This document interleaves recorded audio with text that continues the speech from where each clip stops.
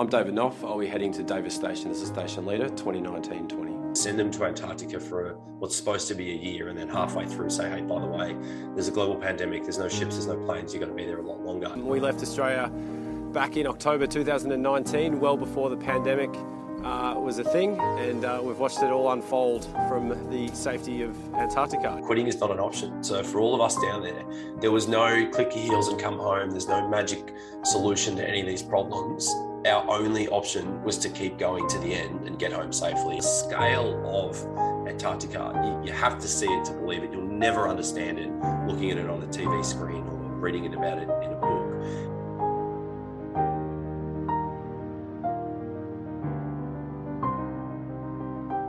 Alrighty, g'day. Welcome back to another episode of A Lot to Talk About. It is your boy, the captain of the ship, the man in charge, Bradley J. Driver. Of course, you guys can call me Brad. And you may be seeing or hearing that we are virtual today. So one of my favorite places in the world, my old home of Melbourne, is where our guest is located. And it's really exciting to get across the screen from him. He's got an incredible story, so I'm going to give him the intro he deserves. He's the author of a book called 537 Days of Winter. I'm going to get into exactly what that means. He's a researcher. He's an adventurer. He's a former member of the Australian Army, and his story is quite unique, to say the least. He was stranded, isolated for far longer than expected in the continent of Antarctica, down there with the penguins in the cold. And let me tell you, I don't think I could last in the winter for that long. And we're going to get into today exactly how he survived, the mentality it takes, the resilience built, and all of the attributes required to go and serve a sentence in winter, exactly like that. So from your home, your car, or wherever you are, give a very warm welcome to the one, the only, Mr. David Knoff. All right, thanks for that. That's probably the best intro I've ever received. So pleasure to be here, and thanks for having me.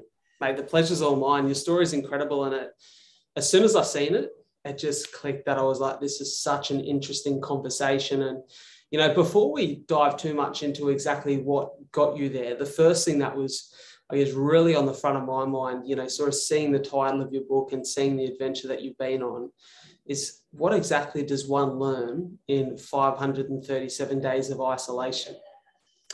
Geez, you learn a lot. And that was one of the things that myself, so it was a team of 24 expeditions. We got stuck there for the winter and then had to do an additional summer season thanks to the pandemic and a whole range of other logistical impacts on the Australian Antarctic program, mostly thanks to COVID. And what we really learned was knowing your own motivations and knowing what makes you tick and your own why will help you get through anything. And everyone rose to the challenge. We all had our moments. We all had our days where we just said, Jesus, when's this going to end? Are we actually going to get home as planned? There was a lot of uncertainty, and focusing on the here and now, the classic kind of sphere of control side of your mental health. Right, what can I control? I can control what I'm doing today, what I'm wearing today, where I'm going. And myself, I was the station leader, so I had a lot of control over, okay, we're going to do this next week, or even just the season or the plan would dictate, all right, this is what we do next. Let's focus on that. Let's take it one day, week, month, and kind of season at a time, so that when the end does get here, we've left the place in good repair and we can go home as a team. Yeah, definitely. There's so much to unpack here that you could almost be sitting here having a conversation all day.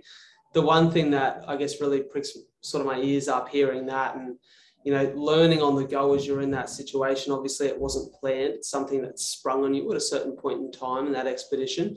I had a recent guest on the podcast, Rich Davini, retired Navy SEAL, and Rich was speaking about the Navy SEALs and what makes them successful at what they do. And he said that the Navy SEALs aren't expert marksmen, or, you know, they're not expert scuba divers, or basically they're not even expert military men. What they are they're masters of uncertainty. And I think, you know, your past career in the military would definitely breed those attributes and traits into you. How much did that former career and that life in the Army serve you on this expedition with the uncertainty that you faced? Yeah, I mean, that's a good way to put it.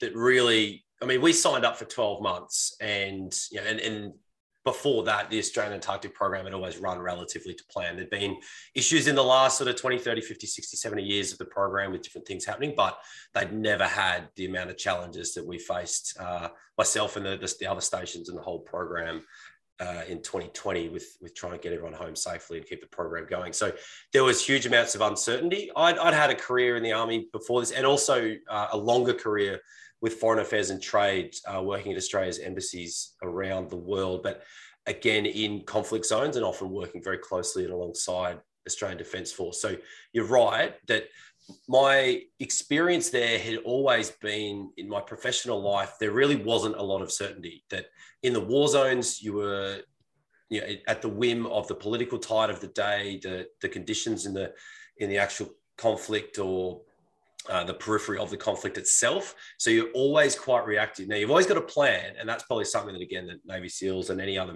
ex-military person would talk about is you'll always have, 3 or 4 different plans on the shelf. Like, if this happens, we do that. If this happens, we do that.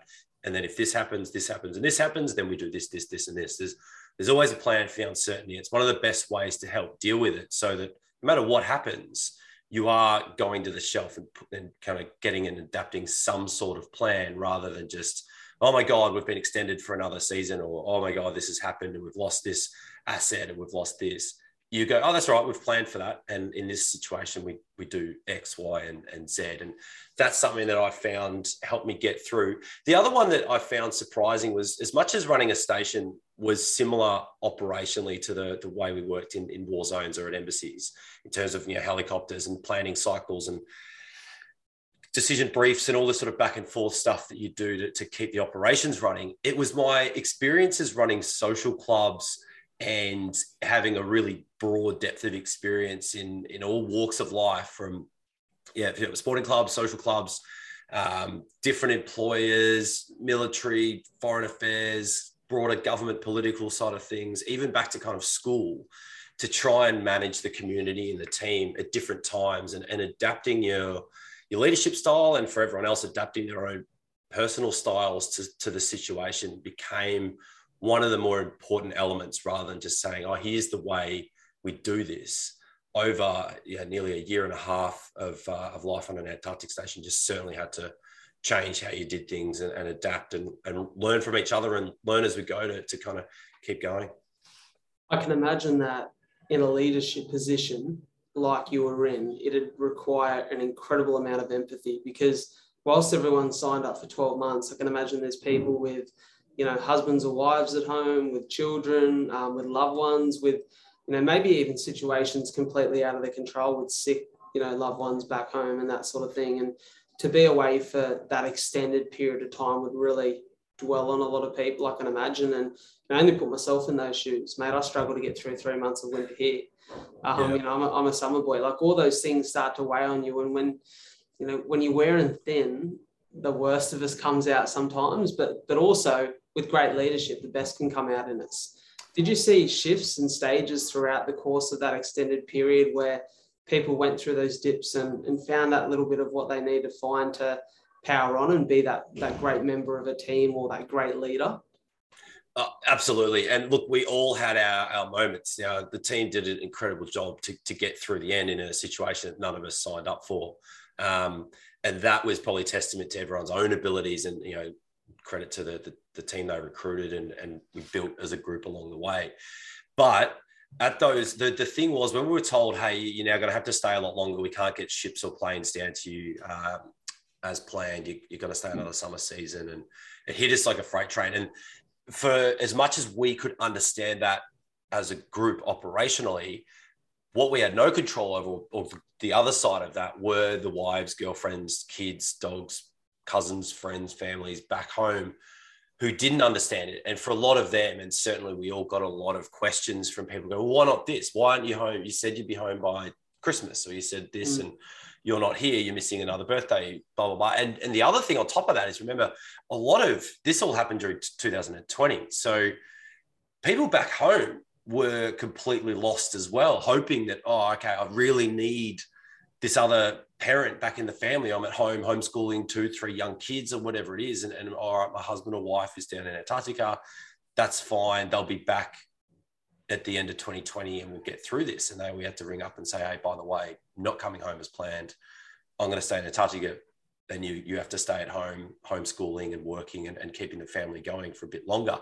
That was the part that was really outside of our control in terms of the leadership of the Antarctic program. And it was a really difficult side of things where you're right, having that empathy to understand how tough everyone's individual journey was, so that as a team, we could start to understand and unpack, okay, the reason that, say, Brad's having a hard time today is because of all this other stuff back home. So yes, that's manifesting itself, or he's displaying that, he's kind of speaking out about all these other issues, but it's actually over all these other aspects in his life that he may or may not even want to talk about or discuss. And that, for me as a leader, became really challenging to know, and second guessing myself on when to pull different levers, or when to push something, when to actually try and manage underperformance, or how to do it. And it got really mixed results. The longer we went, the harder it became to deal with anything. And that's across the board, from social aspects between different team members to myself in the leadership role and the other members of the leadership team as well. To have to deal with something became this challenge of, okay, what sort of response am I going to get? How close to the end of their tether is this individual, or is this team, or are we as a group? And the darkest and hardest times were in the second half of 2020, when we knew, at that point, we knew we'd be coming home sometime in early 2021. We weren't exactly sure when. And the light at the end of the tunnel was quite a long way away. We were supposed to have been back home. And at that point, we had some really difficult Antarctic style jobs to do on station to keep the place running. So we're out in the freezing cold, doing manual labor to just move snow and keep things going. And, people would snap it, and myself included. I certainly snapped at different times. You have to deal with that after the fact and kind of make amends and get reset relationships and move forward. Is there something that you were able to, I guess, pinpoint in the characteristics and traits and personalities of those within your team that allowed some people to handle this better than others? That it just makes me think of, you're just talking about there the manual labor and those hard jobs and, and the extreme climate that you're within. And it definitely brings out the most challenge and the most fight within us to get through that. I think back to reading Viktor Frankl's book, Man's Search for Meaning. And, the whole, I guess, idea behind that book is, and true story for those of you who haven't read it, it's, the people who had the bigger whys, like you said, or the people who had a bigger understanding of what their purpose is and who they are as a human, got through those tougher times and those struggles more so than those that were, allowed themselves to become victims of their circumstances, which is really easy to say from the outside, sitting in, in my puffer vest and my hoodie in a warm studio. But I can imagine that you've probably spotted differences in the way that people were able to handle this. Oh, 100%. And that was one of those things that you go, I remember at times thinking like, geez, what a human experiment this is, to take a group of essentially strangers. We all met in Hobart back in August, September 2019, just before we sailed down.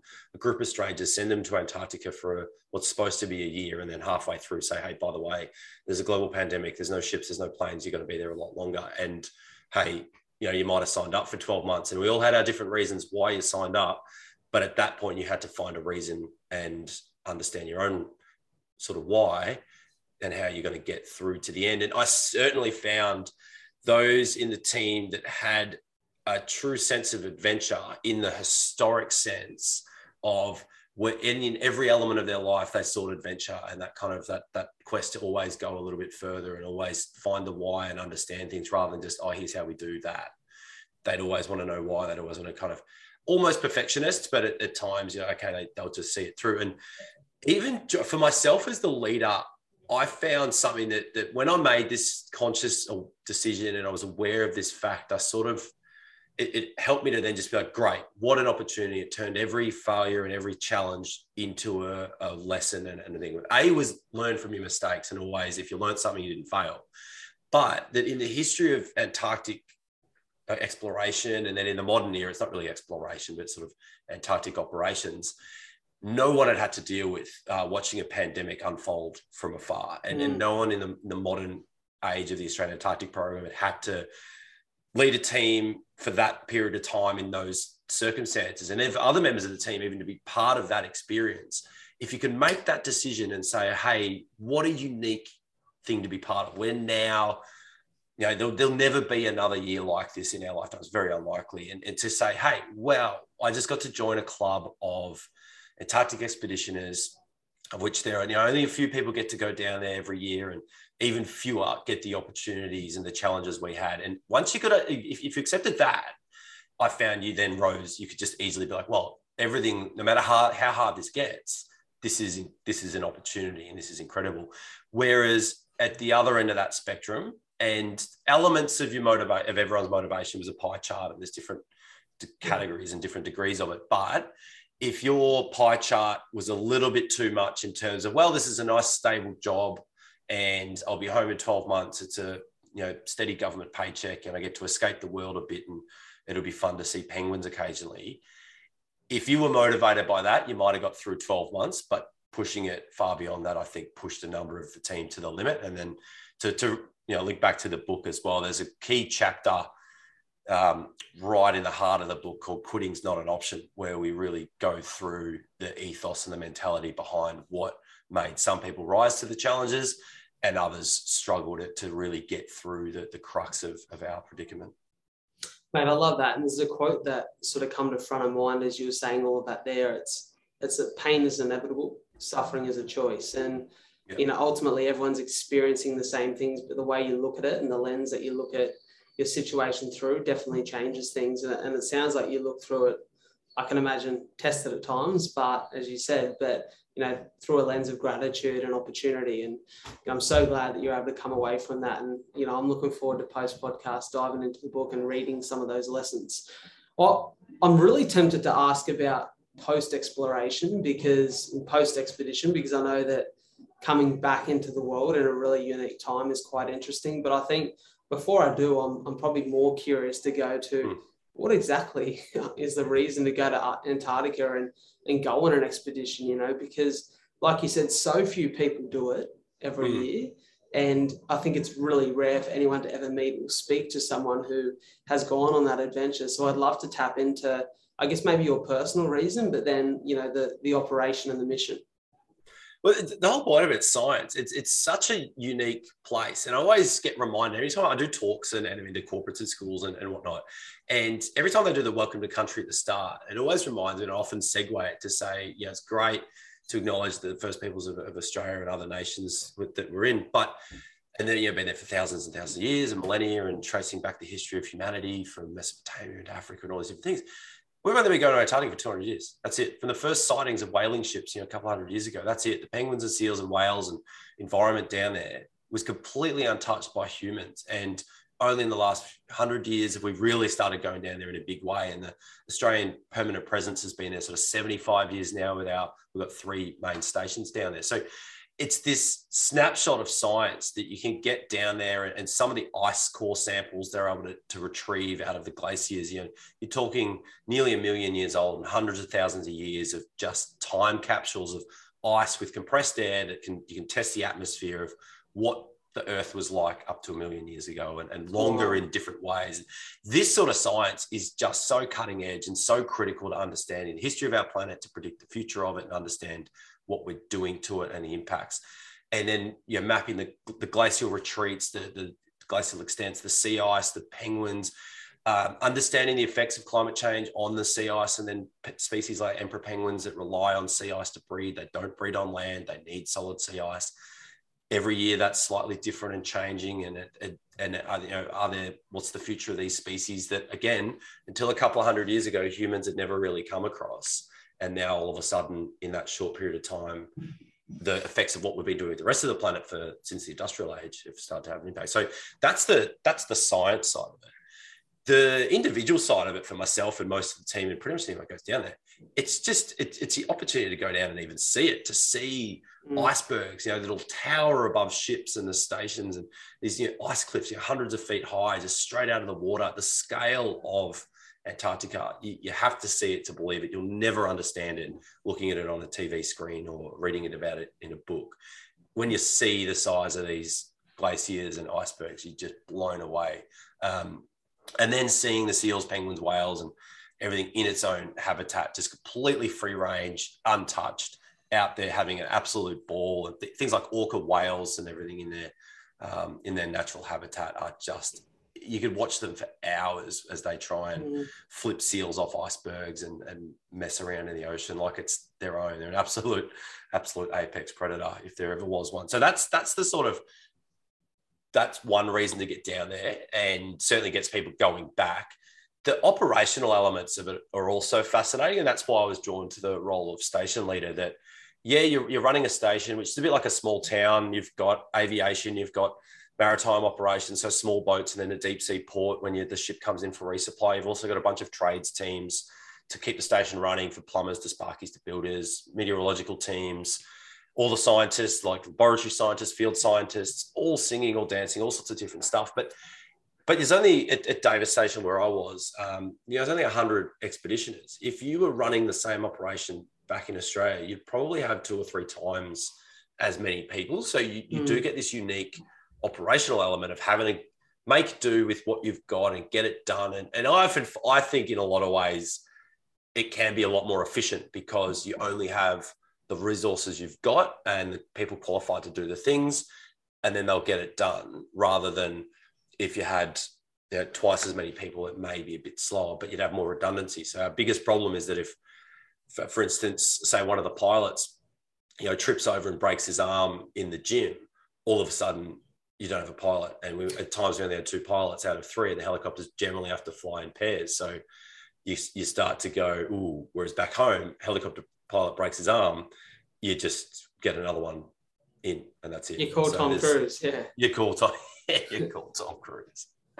You know what, mate? I'm so fascinated because this is, like I said, this is such a unique opportunity, because it is so rare that you'd ever hear of someone's firsthand experiences in this environment. Was this your first expedition to Antarctica? No, I've been a few times. The first time I went down was on a small sailing boat out of South America with a bunch of mates. We went mountaineering and split boarding down the Antarctic Peninsula, which was pretty unique, but an incredible opportunity as well. And it wasn't work, so that was the only time I went down. It was just completely for fun. As hard work as it is crewing a 63-foot yacht with 9 people, you work quite a bit to keep that going, and certainly. We're hauling bags as well. When you're up, you're kind of hiking across the glaciers, which sounds magnificent, but when you've got a kind of 20-kilo dead weight attached to your harness, trawling sort of 20 or 30 feet behind you and just pulling you backwards every step of the way to sort of spread the weight out so you don't have a giant backpack, like that gets pretty old pretty quick. So it's always, even when you're having fun down there, it's type 2 fun. And then I flew down to Australia's Casey station as part of the selection process to become a station leader with the Australian program, just to get a sense of the station and saw that. And then the third time I went down was to Davis as the station leader for what became the kind of longest expedition in modern history. And then since then I got home, I actually even went back again as a voyage leader on a cargo resupply mission this summer just passed. So it's addictive. And every time that I've been down, it's to a different station and in a different capacity. And I think that's something that there's so many different jobs down there and different roles and different locations that are so diverse and so different. I mean, it's bigger than, the ice sheet itself is bigger than Australia. So if you think of how diverse Australia is, it's not like, oh, I've been to Melbourne, I've been to Australia. Like, no, you haven't seen huge amounts of it. Antarctica is kind of the same. There's so many different parts. But you'd be surprised how many people have been. Every time I talk to a crowd, I always ask, hey, who here's been to Antarctica? And if not someone in the crowd, their uncle, auntie, brother, cousin, or best mate has been down either on a tourist cruise or worked at one of the Aussie stations. So it's more common than you think. Yeah, that's fascinating. It's, I think there's something about that's probably going to change now. People like you are sharing their stories where more people are curious to go and actually explore it and get an idea of it. Being there, I can imagine that you learn things, the isolated nature of Antarctica. probably the simple yet brutal nature of that climate and environment would teach you a few things about the world. What would you say you've seen the world different when you come back into society at the beginning of 2021?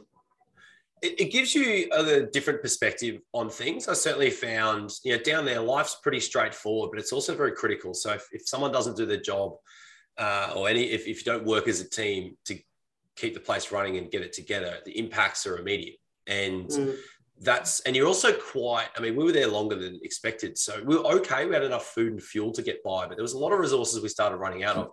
So it became quite efficient that instead of buying people Christmas presents, you're making them out of scrap metal or scrap timber. And you got very creative. And that was something that you don't see back here in terms of society became pretty wasteful and single use. Now we're slowly getting better at some of these things, but there's so many other elements of modern society that are just terrible environmentally. So you're pretty good down there. And that was hard to readjust coming home and seeing the amount of litter and masks and cups and all sorts of stuff all over town. And the biggest challenge though, when I came back to Australia, we didn't get back till April 2021.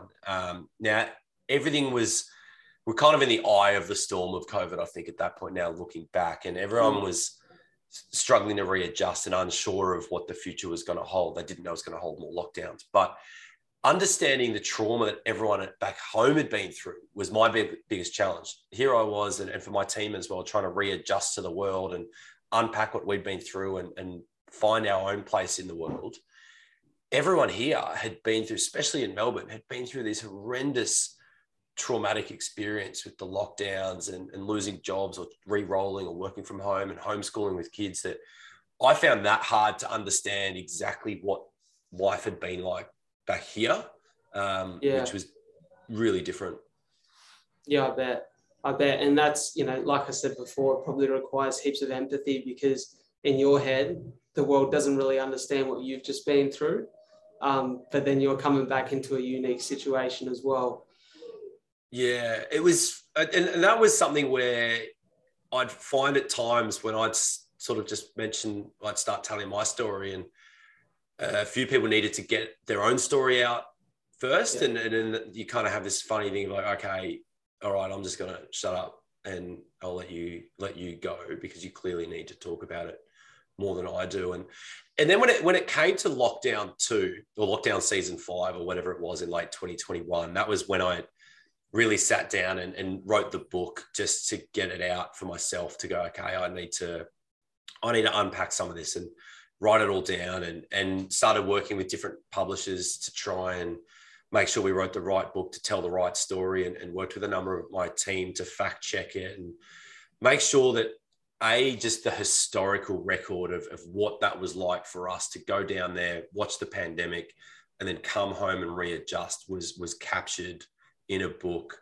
And then the leadership challenges and the mental health challenges and everything, we added sort of on top of that to give the book that fully rounded picture of just what it was like as an experience. Did you, in the process of writing the book, you hear guys like Matthew McConaughey, who with his book was going back on old journal recordings. People leave voice notes or make video diaries at certain points in an adventure like this. Was it you going back and accessing the memory and speaking to crew members, or did you have some sort of practice along the way? It was pretty fresh, so most of it was still in my mind. I did have my own journal entries and notes. And then, in the modern age, half the time, if I couldn't remember the date of something, I'd just go to my phone and look for a photo and be like, oh, cool, that was, 21st of April or whatever it was. And there's a photo of that particular field trip or that particular event. And then you go, okay, great, no worries. And again, with email as well, you just go back and check your emails or your messages so there was a lot of those little things there. And then, like I said, when we got to the latter stages of the book, it's obviously a very technical operation down there to keep the station running and to do a lot of the scientific work and other things. So I had a number of key members of the team fact check events and stories to be like, hey, this is what I remember. This is what I've written. This is what I've got. What are your thoughts? And really, there wasn't too many changes. Occasionally they'd come back or they'd understand why I'd had to change it. There was elements that we had to simplify. You just can't explain very, very complicated Antarctic operations to someone that's got no experience in it in a short amount of time. So there were bits that were changed, and they'd just say, yeah, that's how you would explain that, and that's fine. Mate, I love it. Hey, we'll come to the part of the show which is now a consistent theme. And I never had a consistent theme before, but about a month ago, I thought, you know what, I really enjoy a podcast where they kind of always have this one constant note of the show that you can kind of look forward to. And so what I've done is I've crafted 5 questions that I feel are somewhat applicable to every guest and, you know, any walk of life. And it's almost the perfect conclusion to an episode, but it actually serves as a great trailer, and I upload it separately as well. So I want to dive into those questions with you and go through them relatively rapid fire. So the first question is, if there's one book or one podcast that you'd recommend listening to or reading, what would that be?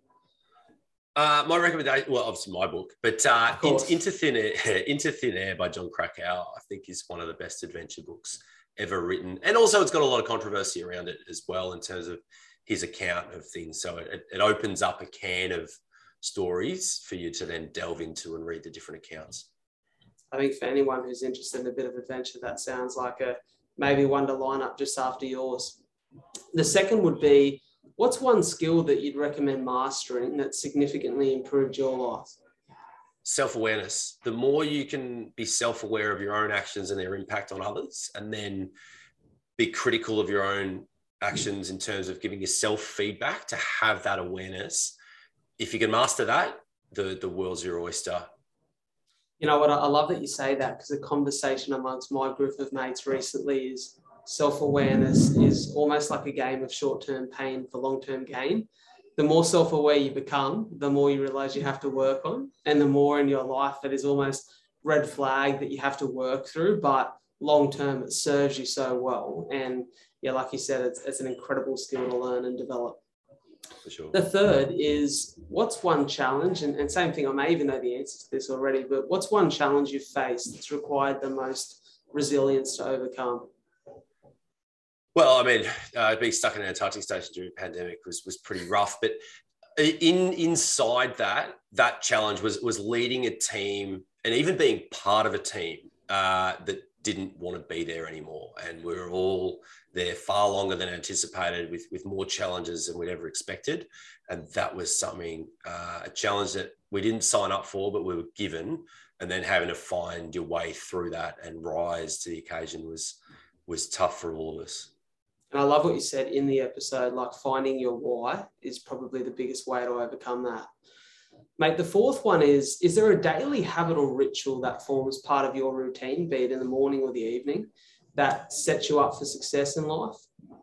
Yeah, I like to just get out of bed for your own reason. Don't get out of bed to go to work. And for me, that's get out of bed and do 10 push-ups. And it's that simple. If you did nothing else today, you did 10 push-ups, keeps your arms nice and good, and gets a bit of blood flowing. Throw in a few stretches at the end of it. And often at the end of that, you go, you know what, I'll turn this into a proper workout. I've got time. I'm up early enough. And that's a habit. I started when I was probably 15 or 16, when I knew I wanted to join the Defence Force. So started working on meeting the push-up requirements and just sort of kept going from there. All right. And the last question number 5, my favorite question of this rapid fire segment. I think it's the most significant, and it's almost like a beautiful way to leave the audience. And it's, if you could share one message with the world and encourage them to act on it, what would that message be? Understand your why.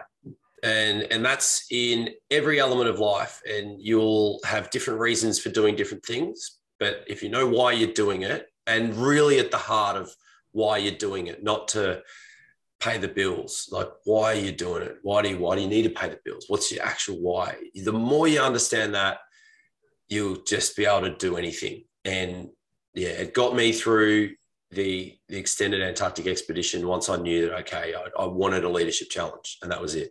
Once I knew that and took that by the reins and said, this is a challenge beyond what you wanted, and that's why you're here. So let's go. Let's lead this as well as you can to the end.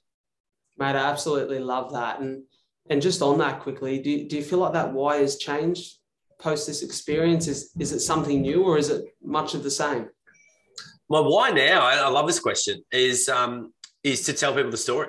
what like, and either that's why I say, yeah, I love going on podcasts. That's why I wrote the book, and it's why I love talking to schools and organizations and groups, because my why is to tell this story. There's so many unique elements to it that people can learn from and understand. And I think and more so the things we got wrong as a group and as a leader, the mistakes that it wasn't perfect. It got really messy at times. It was tough on everyone, even down there, and friends and family back home, and the Antarctic program more broadly, trying to work out how to manage the stations and the season. So it's a true story. And that's what's brilliant about it. You were talking about before with some of these themes, that if it's perfect and polished, or a great strategy of, okay, here's your mental health strategy, and here's this, and this is what you do to make time for yourself and understand this. Like, what do you do when you don't have any time to take time for yourself? You do not get a day off.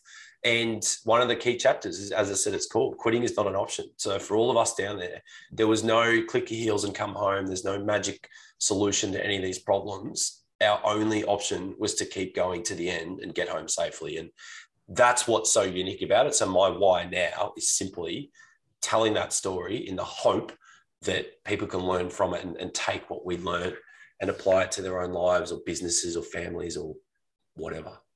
Mate, your story's outstanding. And I love that you've looked at this through such a positive lens. I love that you've come back and found all of these lessons and learnings in the failures, in the hardships, in the challenges. And like you said, that why now to share this story. And I believe that storytelling and conversation is so powerful. It has the ability to change and impact people's lives on a major scale. To know that you're out there in the world doing this, especially speaking to younger kids, the people that almost need to hear this before those challenges start to hit them. You know, you're equipping them with the attributes that they'll need to get through life. And mate, I'm a big fan of your work. You're an absolute gentleman, and I really appreciate you coming on the podcast to share your story. No, cheers. Thanks for having me. A great podcast. I had a look at some of your back catalogue as well. So amazing stuff, and keep it up, and good luck for your marathon later in the year. And I'll catch you down in Melbourne. Mate, unreal. Can't wait to have a coffee. Mate, hopefully it's a little bit warmer than the Antarctic winter by then. Hopefully. Legend, take care. And actually, before I go, I will say to everyone listening right here or watching the show, all of David's social links, the link to his website so you can go and access his book, will be in the show notes and descriptions. So make sure you get over there, give it some bloody love, get behind the man, share it around. Remember, it's not a secret. Share it with your friends. Tell the world. And we look forward to catching you at the next one. Take care. Awesome.